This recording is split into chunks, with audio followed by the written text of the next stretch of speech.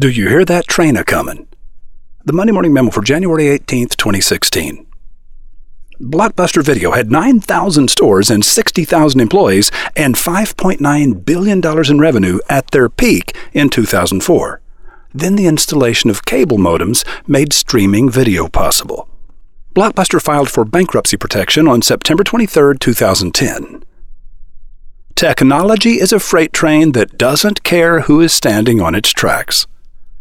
Flashback. In the year 2000, 4.4% of American households had a home connection to broadband. By 2010, that number had jumped to 68%. Let's look at 2005 in particular. Katrina wasn't the only hurricane that year. Hurricane YouTube and Hurricane Facebook also made landfall. Then, when Hurricane iPhone hit us in 2007, the whole world began recording and uploading pointless drivel. Reactionary prognosticators, drunk on technology, predicted that social media would completely replace traditional advertising. Have you noticed that no one is saying that anymore? Business people like to think the web is the great equalizer because every customer is carrying a mobile device and every business has access to the same social media platforms. But it's not the platform that gives you success. It's the content. How good is your content? Is there an audience for what you have to say? How well are you saying it? One of the great myths of marketing is that promoting a business through social media is cheap and easy. The people who are using social media successfully will tell you that nothing could be further from the truth. If you want to play at today's table, you've got to stack real money on it. And even then, there's no guarantee you're going to win. Last week I hired a Major League video guy to work for me full-time because I don't want to be seen as a wiffle ball player, swish, swish, swishing the air with my little plastic bat. I didn't hire him to create videos for my clients. He won't have time for that. I would have used Sun Pop Studios, the online video company owned by my sons. But they don't have the ability to give just one client the number of weekly man-hours my projects will require. So they hired my major league hitter for me. If you're serious about engaging the public, you need better video than you can get from that really tech-savvy college kid you know. Everyone knows that kid. Heck, I know that kid wearing 12 different faces, but the kid can't swing the hammer. He's not limited by intelligence or talent. He's limited by experience.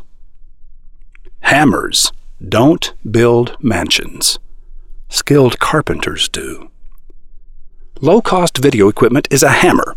You can do marvelous things with it if you have the skill and experience. But you can also hurt yourself. My sons have demonstrated to me that an experienced professional using inferior equipment can make major league videos, while an amateur using the best equipment on earth will make wiffle ball videos. No one looks up to a wiffle ball player. Roy H. Williams. P.S.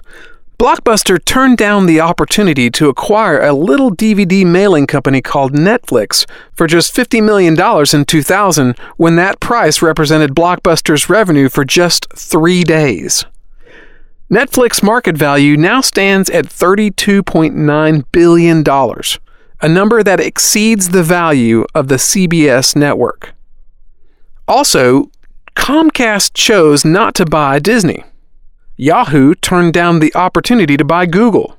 Yahoo and Friendster both turned down the opportunity to buy Facebook. But rather than shake my head and laugh, I ask, will anyone be laughing at me tomorrow? What opportunities am I missing? And today, Robert Gerlach is a global expert on organizational creativity. Microsoft, Samsung, and BASF are among his clients. Robert's Stuttgart, Germany-based company, IQDO, recently conducted a landmark survey in the United States to discover the ingredients of company-wide creativity. The results were not what anyone expected. Hear all about it from the man himself, Robert Gerlach, as roving reporter Rothbart asks him every question that you yourself would have asked. You know where, MondayMorningRadio.com.